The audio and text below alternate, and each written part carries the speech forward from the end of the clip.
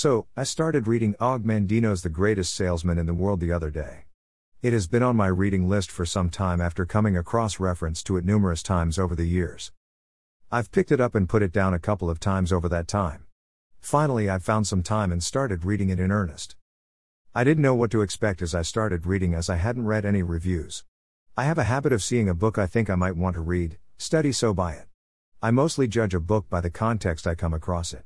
Normally when I am reading another book. As a consequence, my Kindle library is growing rather large. Anyway, here I am progressing through the start of the book, enjoying the story and wondering where this was leading.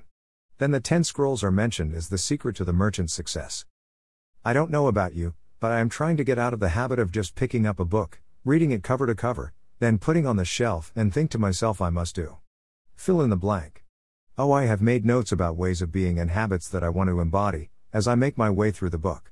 Unfortunately, good intentions do not always translate into ways of being. As I am reading, an idea started to form in my mind. Why don't I take on the challenge of the first scroll and read each one 3 times a day for 30 days? So my 300-day challenge was born. I have completed the first 2 scrolls and am now on day 10 of the 3rd scroll. I must say that the experience is interesting. I struggle with the wording from time to time. But time will, and 300 days will tell how well I have taken these lessons on board. Until next time. Garth.